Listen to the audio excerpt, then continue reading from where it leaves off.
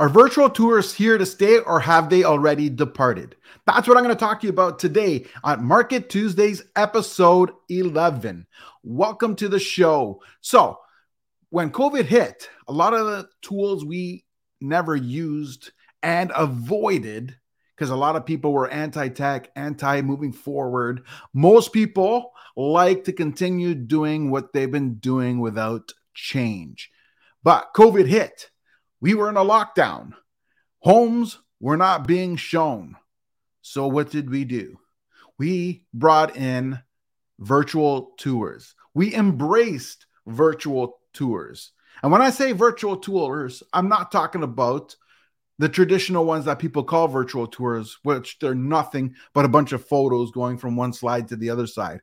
I'm talking about the real deal with Matterport, iGuide, where people have video where they're walking through the place. You get your phone and you do a Zoom with somebody as you're walking through the place.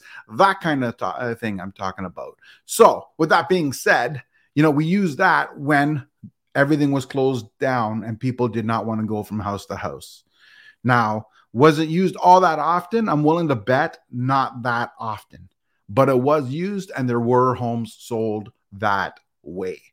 Now, sometimes even when you have somebody that's not in the country and they want to see it, we still use it. As an example, sometimes you have a husband and wife. One of them is traveling for work. The other one is looking. How do you see it? You do a Zoom through the phone. You have iGuide done or a Matterport tour where somebody can click through their mouse, through their computer, and walk through the house as if they're there. So it goes back to my question. Do I think they are here or have they departed? Well, I think that depends on the agent. Now, I think they will always be here. And I think for certain, the luxury properties will continue to have them.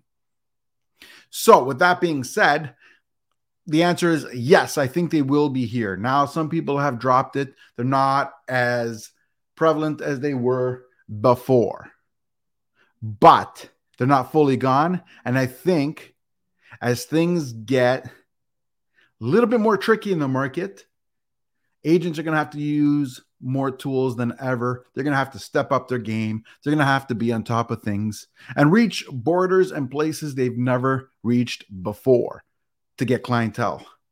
So with that being said, I think that service is going to eventually become part of the normal listing activity.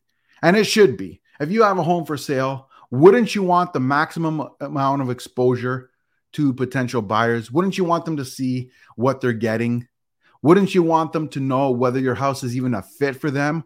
Or do you want them walking through your house, storming along, only to figure out 2 minutes later that they're in the wrong house and it doesn't fit them? And you ended up leaving your house for no reason because it's not a fit anyways.